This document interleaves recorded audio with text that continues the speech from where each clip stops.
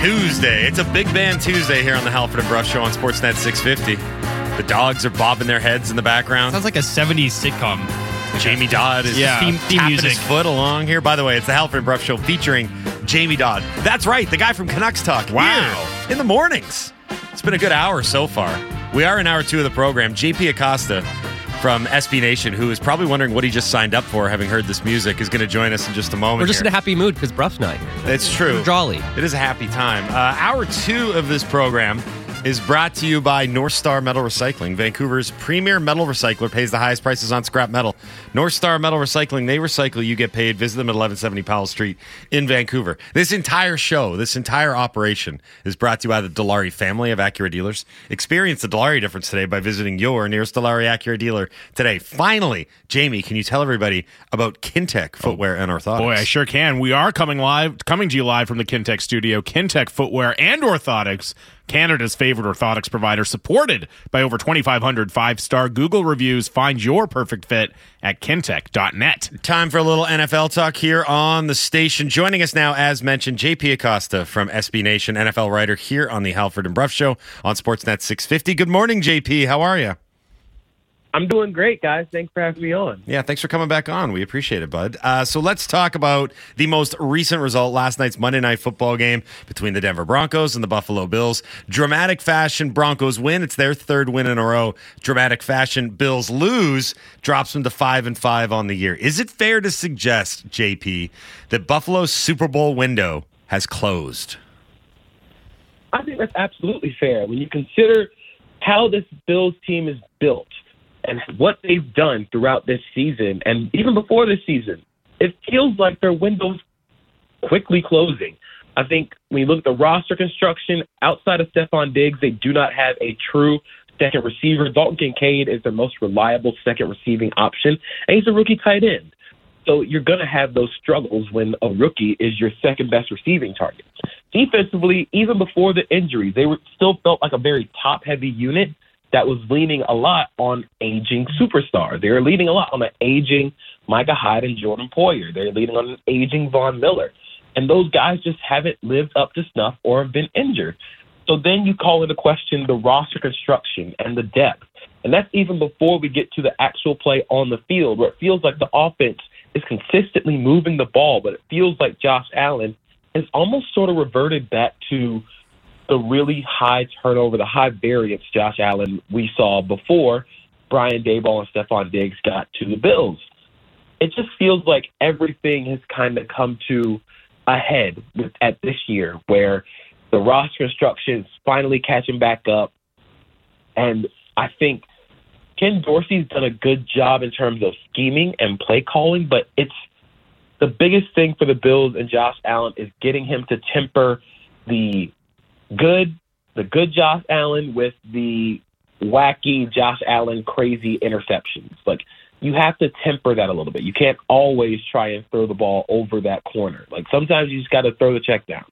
How do they go about doing that? Because as you said, there's been times in the past seasons where, I mean, he's looked like, the second best quarterback in the league and a guy that you feel really, really good about. And then there's been times this season where it's been completely unpredictable. How do they get him to be maybe not always good Josh Allen, but at least a lot more consistently good Josh Allen than he has been this year?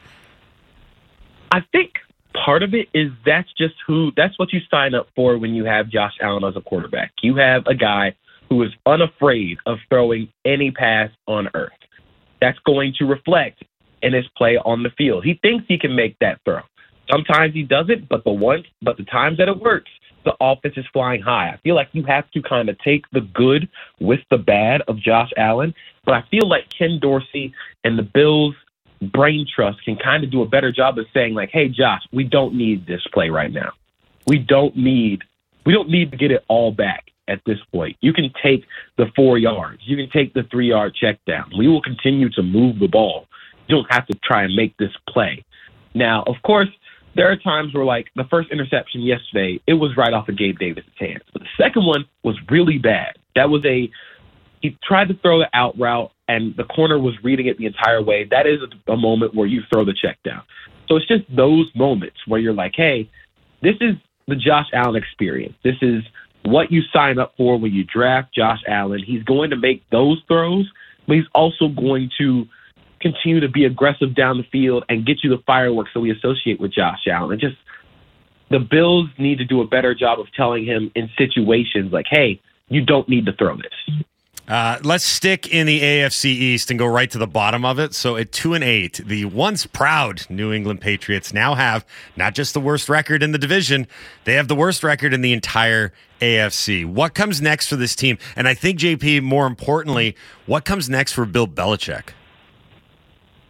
So I've actually been thinking about this a lot when it comes to the Patriots, the future of Bill Belichick specifically. I don't know if they fire him. I don't think they fire him. You can't fire Bill Belichick. That is the most tenured coach in football, one of, if not the best coach in modern football history.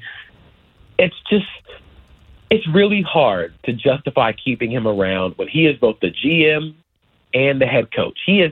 Bill Belichick, the GM, has hamstrung the coach. And you can tell in their decision-making on offense, in their talent acquisition on offense, starting with Mac Jones. I think that last Sunday in Germany, throwing the interception, that was the last time we've seen Mac Jones as the starting quarterback of the Patriots. You cannot go out there with the game on the line and throw that interception. It was the worst interception I've seen any quarterback throw. But the problem is Bailey Zappi isn't much better. In fact, I think Bailey Zappi is worse. Yeah. So you're really stuck. But even outside of that, they don't have more consistent receiving options. The offensive line is often injured. It's just poor talent acquisition on that side of the ball. And that falls back on your GM, and that's also Bill Belichick. So I think when it comes to the end of the season, and they are firmly out of the playoff picture, regular season's over, I think we get a Bill Belichick steps down. But I don't think Bill Belichick's going to get fired. I think this is we're going to let him walk off gracefully if he chooses to, but you cannot continue to let – the Patriots need to rebuild, but I don't think Bill Belichick is going to be the guy to be able to be around for that.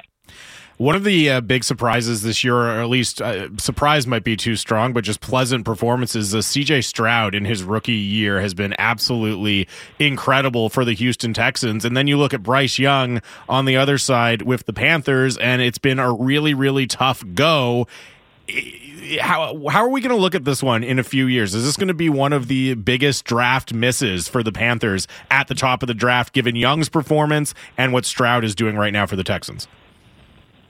So for Panthers fans and Bryce Young, I think the thing is just to give it time. I think this has been a nightmare year for the Panthers, not only in terms of their quarterback, but quarterback has been affected by all of the negative things around him. Multiple play callers. You don't have any consistent receiving weapons. It's really bad, and it's also bringing out the negative traits in Bryce Young. Bryce Young is not a quarterback who can make things right athletically. He's an athletically limited quarterback. What you understood going in, he's 5'10", 204 pounds, and he doesn't have a super elite arm or is a great athlete like Kyler Murray or Russell Wilson was. He has to win with his mind, and that's something that doesn't come as a rookie. So it's going to take a little bit of time. But on the other side of that, CJ Stroud has been making things right for the Texans. Of course, the Texans have a better core around him. The Texans' offensive line does not get enough credit for how good they've played, but he has been every bit of what we thought he would be in terms of a professional thrower of the football. He is so good with ball placement, with timing, with leverage. He's able to do stuff out of structure, people thought he couldn't do coming out of Ohio State. And then you also have the moments. You have the comebacks against the Bucs and the Bengals. Those type of moments where you're like, oh, this dude is a real deal. You can make the case that he is a top 10 quarterback in the NFL right now. And that's really got to sting a little bit for Panthers fans, because what C.J. Stroud is doing is he is making things right when things don't go perfectly all the time in Houston. He has the athletic ability to make things right, and that's something that Bryce Young just doesn't have.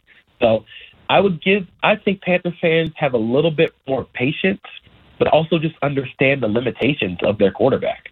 We're speaking to JP Acosta from SB Nation, NFL writer here on the Halford and Bruff Show on Sportsnet 650. Okay, JP, the Ravens are 7-3. The Steelers and the Browns are 6-3. The Bengals are 5-4 after losing to Stroud and the Texans on Sunday. With that picture set, do you think all four of those AFC North teams are going to reach the playoffs this year? So I don't think so. I don't think there's ever been a year where all the teams in a division make the playoffs. It's going to be really tough for all four of those teams to get in, mainly because they still have to play each other. They still have to go through that battling, that Mad Max Fury road that is the AFC North. Like this week, they each play each other. It's going to be really difficult for all of them to make it without help from outside the division. Like, you would need to have the Bills completely falling off the face of the earth. You need the Jets to just completely fall off. You need the Chargers and I guess now the Raiders, who are at 500. You need those teams to suddenly collapse just to even get the final two teams into the wild card conversation. So they might get three. As it stands right now, they have three. But I don't know if they get all four just because of how tough the AFC is. That division is going to be under the spotlight on Thursday night. Thursday Night Football is the 5-4 Bengals and Joe Burrow going to the 7-3 Baltimore Ravens on Thursday Night Football. That should be a good one. Hey, JP, thanks a lot for doing this today, bud. We really appreciate it. Enjoy Thursday Night Football and all the games this week. We'll do this again soon. Awesome. Thank you guys for having me on. Yeah, thanks for coming on. We appreciate it. That's JP Acosta, NFL writer from SB Nation here on the Halford and Bruff Show, featuring Jamie Dodd on Sportsnet 650. Thursday Night Football will be tantalizing, but prior to Thursday Night Football, we have a big Wednesday night right here in Vancouver with the return of Bo Horvat. We've spoken about everything regarding Bo, the trade, his season thus far, his captaincy, his legacy, and now we have to dive into the quote. Laddie, do you have it at the ready? It's funny. So when you were looking up the Bo Horvat audio, you actually had a Google autofill. Is that correct? Yeah, I typed in Bo Horvat to type in the clip, and one of the autocompletes was Bo Horvat tell you that for free was one of the autocompletes. So people have been looking up this clip quite often. Part of his brand now. It is, right? And for better or for worse, you do have to own the things that you say, especially as a professional athlete, especially when you played in a market like Vancouver. And for as long as he did, I'm sure he knew that those comments that he said were going to come back. For the record, just to clarify, let's hear exactly what the man said shortly after his trade to the Islanders. Take it away, Laddie. How does this rank for you in playoff pushes, the excitement of this building and the fans' involvement over the last couple of games? Yeah, I mean, it's been unbelievable. It's a lot better than Vancouver, I'll tell you that for free. Thanks, Bo. Thank you. Guys. And the chuckle at the end of everyone. Okay, he said it. He did it. How much? I'll tell you that for free. How much did I'll tell you that for free change his legacy, if at all? I mean, it definitely did, because we're having this debate about, is he going to get booed? Should you boo Bo Horvat? If he never says that, what's the case for booing him? You know what I mean? None. Like, there's zero. There's literally zero case for booing him. You would have to if be, that quote doesn't exist. You would have to be the pettiest person on earth, which many of you texting into the Dunbar Lumber text line are. But yeah, you're right. Like, this is not like normally when a player leaves and there's this bad blood. Like, think about Ryan Kessler, right? It's like, did he hamstring the team? Did he screw them over by, exercising his no trade clause? Or Luongo with the my contract sucks, right? It's like, normally it's because their departure hurt the team in some way, or you think their departure hurt the team in some way. But people texted in, Muskoka Mike texted in, like, why boo him? We won the trade. I don't think anyone is sitting here like, oh man, he really screwed us on his way out. They used the assets to go get Filip Hronek. They couldn't sign him. They didn't have the cap space. The writing was on the wall. The only argument to boo Bo Horvat is if you were really, really offended by him saying, I'll tell you that for free. So that's it. I will say that over the weekend, Horvat began the healing process. He walked it back to a certain degree, and he addressed the remarks. And look, I mean, that's a rite of passage that anyone that scorns this fan base has to go through. Ryan Kessler had to go through it. Yep. Right? He had to go through the walk of shame with people throwing tomatoes at him. Like, that's just how it goes in Vancouver. I don't necessarily love it. In the case of Kessler, I did. I thought that was great. But in this particular instance, I don't love it. But I I respect it, and I understand that a passionate fan base sometimes is going to lean in one direction or another quite aggressively. Sometimes the reaction will be overboard. Sometimes passion and emotion will overcome and will rule the day.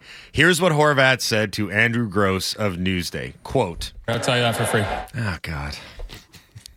While your timing is impeccable, it's thrown me off big time here. Bo did not say that. Sorry, Bo, carry on. Bo will never utter the words, I'll tell you that for free again for the rest of his life, because I don't think that was anything that he anticipated being his tagline, but it is now. So anyway, here's what Horvat said to Newsday. I think the Vancouver fans were pretty upset with what I said last year. I think they took it more personal than I wanted them to take it. It wasn't directed at them. I was just more upset of how everything went down last year. When I heard him say it the first time, that was my first reaction. There's a guy who had a lousy last few months in a city that, for the most part, he grew to really enjoy and appreciated living here. But the exit was not pleasant because the team was horrible on the ice. He was the leader of it. He had obviously been made priority E, F, or G on the list of things to do, and he knew that his time was up. And when he got to New York, it was good feelings and good vibes, and I believe that game where he did his walk-off interview, they won, so he was feeling better.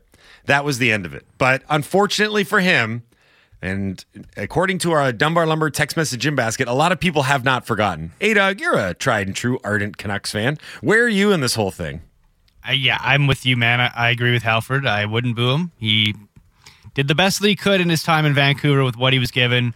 He was as good of a captain as he could have been under the situation, and he scored a bunch of goals for the team. He was their best player many times. I feel like many games he was the best player on the ice for the Canucks. So I mean, yeah, I wouldn't boo him based on that one silly comment. Like as Jamie said, it cheapens the boos. Honestly, I feel like it makes booing someone less powerful and less. He didn't really do anything outside of that one comment. Yeah. I mean, as Jamie said, like 5-10 years from now, we're not even going to remember it. It's what he didn't do. And that's winning. Well, sure, but I think the it just seems so silly. Listening to the clip again, and this is what I thought at the time too. The out is that, and now the question's a little muddled, but she first starts about asking him about playoff pushes. And in that context, I think clearly what he's saying is, yeah, playing for a team that's desperately trying to make the playoffs, that's like in the playoff race, has a legitimate chance at it, is better than a team that's out of the race by the end of October. Like, that's ultimately what he's saying. And somebody texted in here, any legit Canucks fan would agree that the past decade sucked. I'll tell you that for free. And I mean, I don't think he was saying like, oh yeah, I hated the fans in Vancouver. He was saying, yeah, it's nice to be in a team that's got a legitimate shot at the playoffs, which I think a lot of Canucks fans would agree. Wouldn't there be some embarrassment though that you were the captain of those teams? Like, why would you make a joke about that when you were the guy leading those teams that you're making fun of now that were out of it, like you said, by December? But what? He's supposed to put the team together, his fault. He's the leader of the team. He's supposed to pretend that it was just as fun doing death marches in Vancouver as it is. I don't know if playing you get in to front of a trot packed out house there going for the playoffs. You don't get to take a victory lap when you were the guy at the head of the lineup during those years. It's not a victory lap. Weird to me. It's not a victory lap. This is an interesting conversation to have because you do bring up a point that when you're the captain, sometimes there's responsibilities and things that are foisted upon you that are, one, out of your control, and two, things that you have to shoulder that it just comes with the territory. It might be fair or not, but I don't think an NHL captaincy is a fair job to begin with. You are responsible for a lot more than is what's under your control. Yeah, but the way the team played isn't his fault. And the way the team was constructed wasn't his fault either. At the same time. And he was often the best player. At the same time, his legacy is going to be defined as kind of being a meh captain.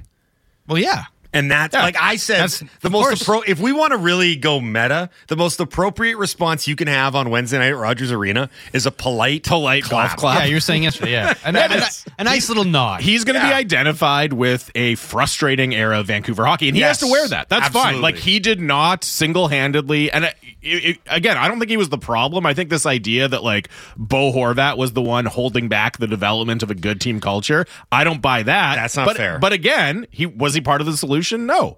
And that's fair to acknowledge. That doesn't mean he's a villain. That doesn't mean you have to boo him. It's just, he didn't turn the team around. It's not like Mark Messier here, right? Like, no. It's a completely different...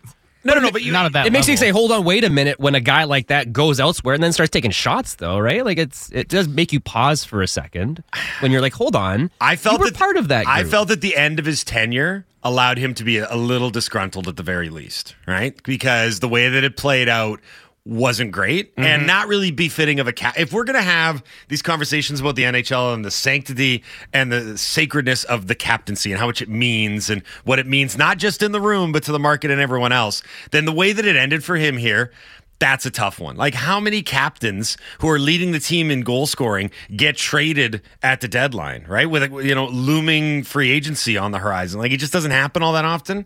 But his captaincy, you got to also remember too, is he came in being sort of groomed for it by the Sedins and coming in on the heels of one of the most respected and beloved leadership groups of all time.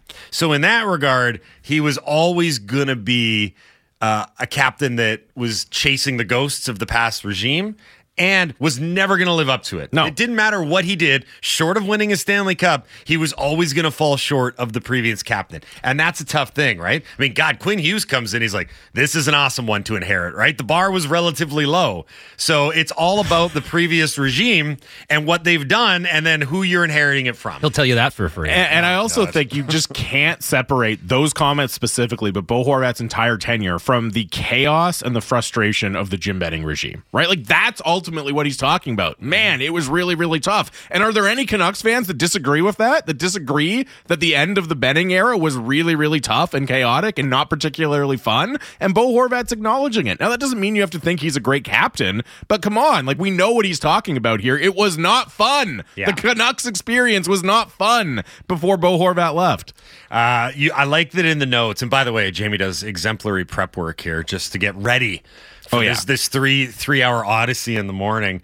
It's kind of wild when you step back and look at Horvat's place in Canucks history. 10th in scoring, 8th in goals. All the guys with more goals scored than him are either got their numbers in the rafters or in the Ring of Honor. And I don't even look.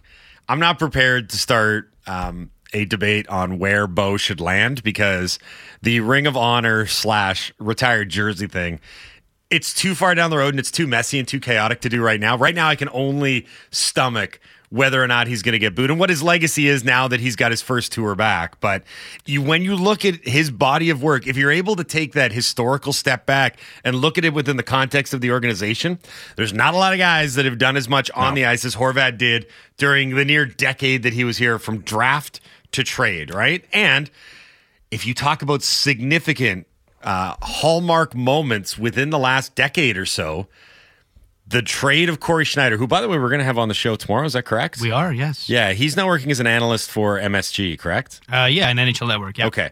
So the trade where Schneider went to, and I was on the draft floor in New Jersey when it happened, that was a profound moment. Yep. That was a big moment in the franchise's history. Being named one of the handful of captains in Canucks history, that is a big moment.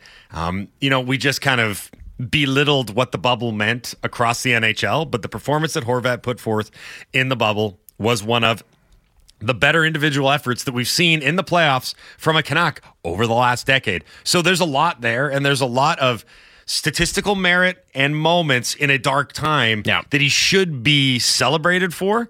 But it's just not that simple. It's really complex. Speaking of complexities, the Edmonton Oilers, Connor McDavid, is he in charge? We're going to find out next. Mark Spector from Edmonton is going to join us. Spec wrote the piece that you all need to go read. Check it out at sportsnet.ca. Not just about the coaching change in Edmonton, but the perceived role that Connor McDavid played in it and how Connor McDavid is reacting to those perceptions. That's all coming up next. Stick around, won't you? It's the Halford and Bruff Show on Sportsnet 650. It's a lot better than Vancouver, I'll tell you that for free. Talking all Canucks all the time. It's Canucks Talk with Jamie Dodd and Thomas Drance. Subscribe and download the show on Apple, Spotify, or wherever you get your podcasts.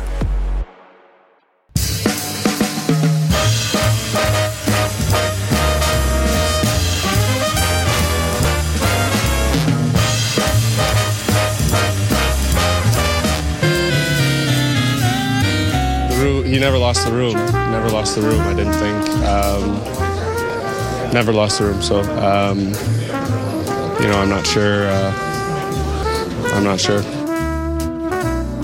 7 The wordsmith, Connor McDavid. Just kept saying. I don't know what happened, but he definitely didn't lose the room. What's the opposite of not losing the room? Is it keeping the room? Winning the room. Winning the room. 7:32 on a Tuesday. Happy Tuesday, everybody. Halford Bruff, Sportsnet 650. Jamie Dodd in for the vacationing Jason Bruff. Big Band Tuesday. We're really bringing it with the upbeat music today. Halford and Bruff in the Morning is brought to you by the Dilawri family of Acura dealers. Experience the Dilawri difference today by visiting your nearest Dilawri Acura dealer. Today we are in hour 2 of the program. Hour 2 is brought to you by Everything Financial.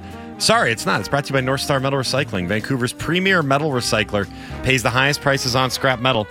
North Star Metal Recycling, they recycle, you get paid. Visit them at 1170 Powell Street in Vancouver. So it's been an interesting start to the season, but last couple weeks specifically in Edmonton, to the point where I feel like we've called on Mark Spector quite regularly here on the Halford and Bruff Show. We've done it again this morning. I want to thank him as he joins us now for joining us yet again. So 1, good morning, Spec, and 2, thank you once again for joining us here on the Halford and Bruff Show. Always a pleasure, gentlemen. I awake in Edmonton hoping the call comes from that 604 area every day. Well, here we are. As promised, we deliver. There's a lot to unpack here, Spec. I read your article on sportsnet.ca. I encouraged a lot of our listeners to go read it as well, because there's a lot of nuance here beyond just your standard fair coaching change. Connor McDavid in the role that he's playing here. So first, what did McDavid have to say about all this talk that he has his say on who fills the front office and who fills the coach's office from his position as the face and center of this franchise? Yeah, he didn't certainly go on at length about it. He had about one sentence that he threw out there. He said, I know what the narrative is, and it couldn't be further from the truth. And that was it. But knowing McDavid as I do, that's, the Coles notes is this: the Edmonton Oilers organization lives in absolute terror of the unspeakable, which is that one day Connor McDavid's contract's going to expire and he's not going to want to stay here anymore. So their attempt to assuage that has been to surround him with his people, Jeff Jackson, now Chris Knobloch, Connor Brown. And I'm here to tell you, as a guy that covers his team very closely, this is what the Oilers are doing. They think it's for Connor McDavid, but in fact it's happened to Connor McDavid, because now the best analogy I can make, guys, is the accusations out there that he's like Mark Messier in Vancouver, playing GM from down on the bench.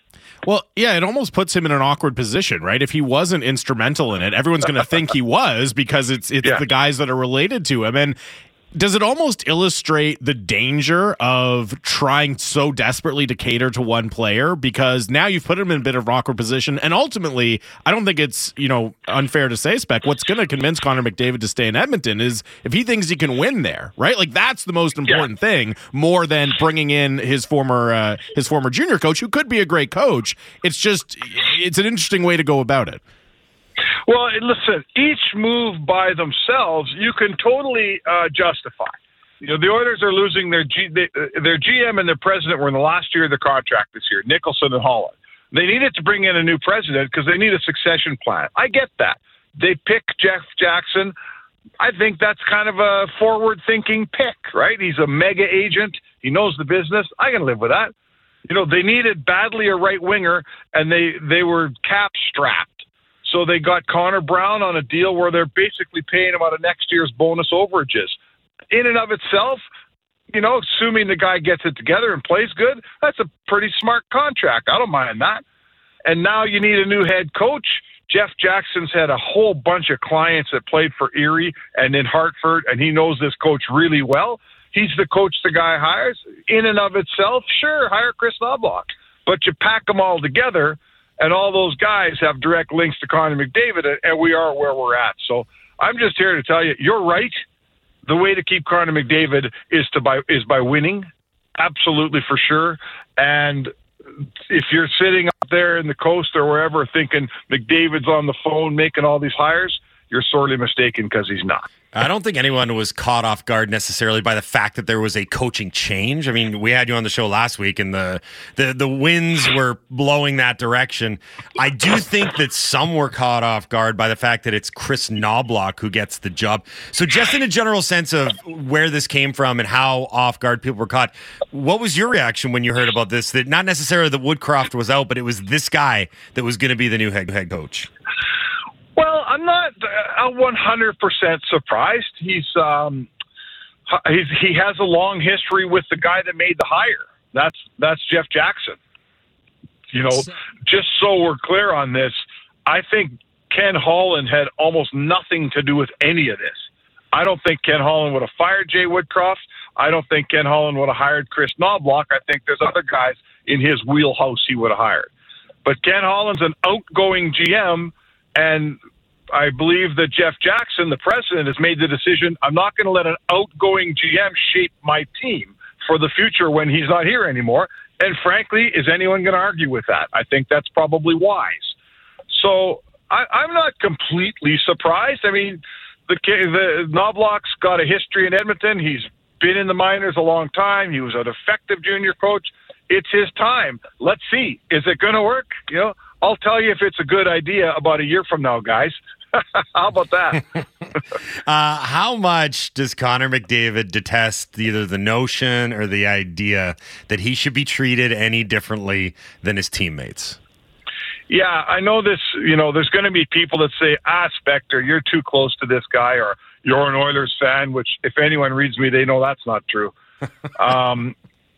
But I'm here to tell you. Let me tell you a little story. I wrote a column on this. It's on sportsnet.ca that explains it all. But let me tell you a little story. The last time there was a Winter Olympics, and we all thought that the NHLers still might go there, Connor McDavid skated with Sid Crosby at, I believe that it was at Gary Roberts' camp in the summer. Okay.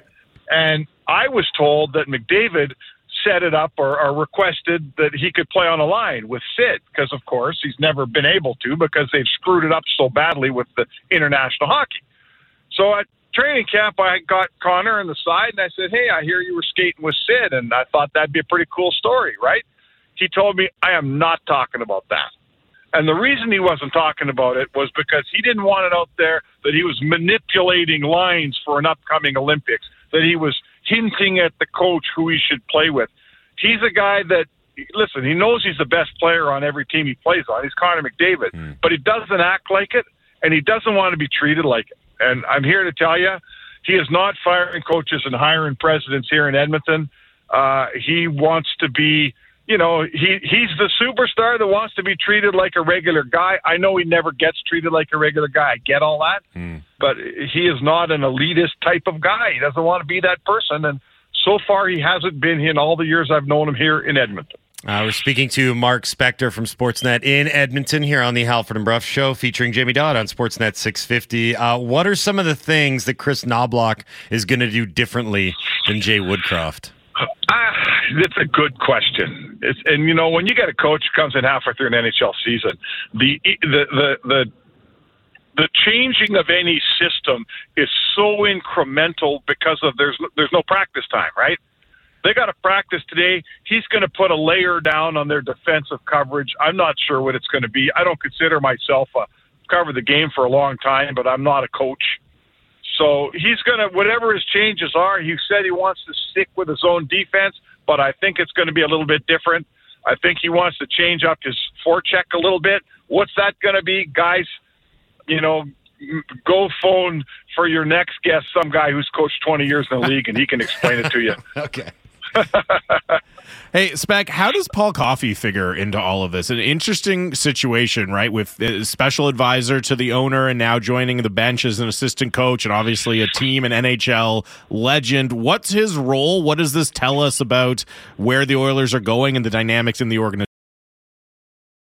Question. I never like, as an Edmonton guy and a guy that's covered this team, I never like the old Oiler dynamic in this organization. I've written many times they got to get past the 80s here, like, holy cow. But he, I guess on the other hand, I'd say to you that you're bringing in the head coach and they fired an assistant. They fired Dave Manson, who ran the defense, and Paul Coffey's already on the team and working for the team, and here he is in town. So I think it's a temporary thing. I don't think he'll be an assistant coach for more than, I don't think he will be till the end of the season. They said he would be. I'm not sure that'll happen. So I don't love the optics of it. I don't love the fact that, he's been working for Daryl Cates and now he's behind the bench. I don't like that much. That tells me that Is he a window to the owner? I hope not. Let's say that. I hope not. And I think the last thing that has to be said is, I know the history of great players who weren't very good coaches, okay? I know about Rocket Richard, and I know about Wayne Gretzky. They're not all Rick Tocchet, right? There's very few Rick Tocchet's who are really good players and look to be really good coaches. But I'm also going to tell you, Paul Coffey probably knows something about playing defense. He knows something about a team that's trying to figure out how to act and play like their version of a champion. He knows a little bit about that. He knows a little bit about swagger, and that's what this team needs. So I'm not throwing it in the dust bin, as it were. Let's see what happens. I think in the end, it won't be an experiment that lasts a really long time. So at 4-9-1, the Oilers have 9 points on the season, and they did get a win last night against the Islanders. And before we let you go, I do want to ask one quick question about the Islanders. But we just had Greg Wyshynski on the show, and he pointed out that, for as bad as this start has been, they're still only 6 points back of that final wild card spot. So how much belief is there in Edmonton that this thing is going to get turned around and they are going to be a playoff team? Oh, still tons, right? Lots of belief, certainly within the team and even in the city. We also believe that if they didn't win a couple games here, it was going to go the other direction, and they have won a couple games, and they're starting to play a structured game. But you know what? If you get to, what did you say they are out right now? 6 out? They're 6 points back of St. Louis for the final spot, and they got and St. Louis, for what it matters, St. Louis has a game in hand, but whatever. Okay, American Thanksgiving's on, I think, the 23rd. So if you can get that to 4 points or 3 by the 23rd, now you're not, anyone who's within 3 points by the 23rd, it's still realistic. I'm going to say to you, take a look down their roster and tell me that's not a playoff team. Right. I'm not telling you they're going to win a Stanley Cup. I'm not saying they're the best team ever. And I am telling you right now, Vancouver's way better. But in the end, if you look at their players one by one, it's a playoff team, guys. They got good players. Mm-hmm. So they'll make some tweaks. They'll figure some stuff out. I think they'll make the playoffs. I'm here to tell you, first place, the Pacific's long gone. So second and probably third. But I guess the other side of that coin is if they do get in as a wild card team, that means they'll have played mighty good hockey. Yeah. And there's going to be a bunch of teams that say, I'd rather not play that team in the first round. Real quick before we let you go, the Islanders come in last night, 4-1 losers. It's their 5th loss in a row. What did you see from the Islanders last night? Or more specifically, what didn't you see? Well, you know what I didn't see? I saw a hockey game that was 1-1 through 2 periods. The Islanders were better, and they didn't convert. Right. They were the better team in the game, and it was only 1-1. And I thought to myself, I've seen this movie with Edmonton. Remember that game they outshot the Canucks like 42-18 and lost? Mm-hmm. So that's what they look like. And then the third period came along, and they made a couple of stupid mistakes. Penalty 200 feet from their net, and they shot one over the glass. Edmonton scores 2 power play goals. It's game over. So they're a team that's going through it. I don't know how good they are. I don't think they're that good. They've got good defense and a good goalie, but they got nothing up front. They're all right, but I wouldn't be going to Vegas and betting the Islanders to win a bunch of playoff rounds this year, boys. Spec, you're the best. Thanks for doing this. As always, we really appreciate it. I promise we won't call for the rest of the week, okay? Yeah, that's okay. Just wait till you get my invoice before you make the next phone call, okay? I'm forwarding it to the bosses as we speak. Thanks, Spec. Mark Spector from Sportsnet in Edmonton here on the Halford and Bruff Show, featuring Jamie Dodd on Sportsnet 650. So the Islanders come into town with Bo Horvat. I mean, the book on the Islanders, sadly, I think for them, is the exact same one that we've read for the last couple of years, is that they're committed to a group of good, not great players. Yeah. They don't have the offensive capabilities. That's rearing its ugly head right now because they have 6 goals in their last 4 games. Not coincidentally, all 4 of those games are losses. They just don't have the offensive weapons to go out and compete in a league that is continuously getting better and more skillful and more productive offensively. And as Balak brought up, similarities between the Islanders and recent additions of the Canucks, one of them is huge reliance on their goalie. And they have a great one in Ilya Sorokin, but you look at it this year, .907 save percentage in his first 9 games, right? So if you want to talk about what's going wrong with the Islanders, like typically typically it's going to be, if Sorokin is playing really well, they're going to win a bunch of games. They're going to have a chance to win in the playoffs. If he's not, they're going to be a deeply, deeply flawed team, and that's what you're seeing right now. They're alternating back and forth between Varlamov and Sorokin. Were you aware of this dynamic? Yeah, well, Varlamov's Woodley mentioned it in his hit yesterday. He's having an incredible season, so I think they're just kind of rolling with the hot hand, and Varlamov has been, fighting his young legs apparently, because he's 36, 37. It's not now. a good spot for the Islanders to be in, though, if you're not fully confident in Sorokin as your number one. Like, it reminds me of when, before Thatcher Demko got injured last year, right? And Bruce Boudreau was rotating starts with him and Spencer Martin. It's it's great. Spencer Martin's playing well. That's not a good sign, though, if your franchise goalie is not getting in on a more regular basis than that. I think it'll even out over time. I think Sorokin will get there eventually. I think he's, what do you say, 908 at this point? That's not horrible. I think he'll eventually pick it up. But yeah, you obviously want him rolling to give yourself the best chance.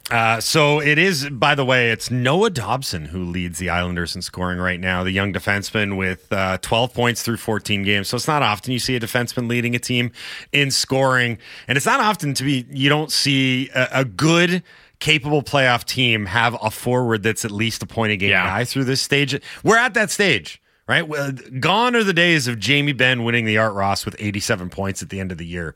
Right? There are a lot of guys that are over a point a game, and that's kind of where you need your top flight elite producers to be. Like, all due respect to Horvat with 11 and 13 games and Barzal with 10 and 14, but if those are your two most dynamic forwards and they're producing at that clip, you don't have a good offense. Barzal's career, and local guy, always a storyline when he comes back as well. But from 85 points in 82 games in his rookie year, 22 goals, and then as the league has gotten more and more high scoring, and as you say, it's become more and more common for guys to go over a point in a game, he hasn't hit that again in his career. And, 51 and 58 last year, 59 and 73 the year before. I think for this version of the Islanders to have any hope of working and being a contending team, they needed him to, at the very least, stay at the level he was at as a rookie, if not continue to get better and be a consistent, 80 to 90 point guy. And it just hasn't happened. And if he was a different player, if he had done that leveling up process, I think things look a lot different for the Islanders right now. Yeah, I mean, it's been a real interesting career arc for Barzal, because I think everyone understood that after a rookie year in which he produced like he did, he was going to be on this trajectory to the moon, that he was going to be the next great thing. He's an up-and-coming star center, right? And I think a lot of people saw him as being the next great playmaker, because he's not a sniper by trade, right? He's not a goal scorer by trade. He career high at 22. And I think with that said, the style of play that the Islanders have deployed over the last 5 years, more importantly, the lack of goal scorers that Lou Lamoriello has surrounded Barzal with is almost borderline criminal.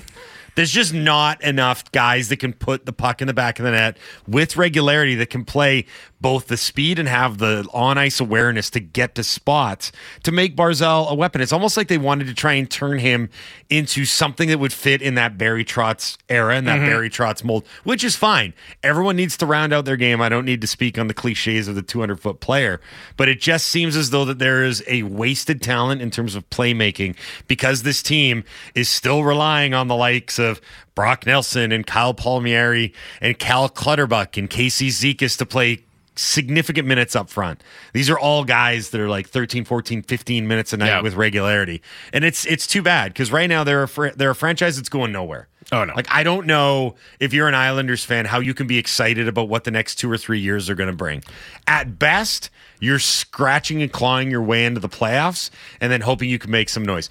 I say that knowing that we basically have been begging for that in Vancouver. Some of us anyway, over the last little bit. But big picture, you got to know that there's a real ceiling on a team that doesn't have a lot of elite talent. And it reminds me a little bit of like the Calgary Flames or something, where if you're not, you've got all these guys under contract, but if you're not getting it done with them right now when they're in their primes, the future starts to look really, really bleak. And they have Noah Dobson, who's young and, as you said, leading the team in scoring. But like, there are other key players. I mean, Pulock and Pelech are 29, Horvat's 28, Barzal's already 26. So, he's not old by any stretch, but he's right in the thick of his prime. And a lot of the other guys are over 30. So if this version of the team isn't working, it's really hard to see how they're going to improve in the near future. I almost get, it's not a totally fair comparison because I don't think it's going to be this bad of a fall off, but I get kind of like San Jose Sharks vibes from 3 or 4 years ago. Those are bad vibes. Where you could see the disaster coming, right? Because of their contract status and the age of everyone. And I don't think anyone thought it was going to be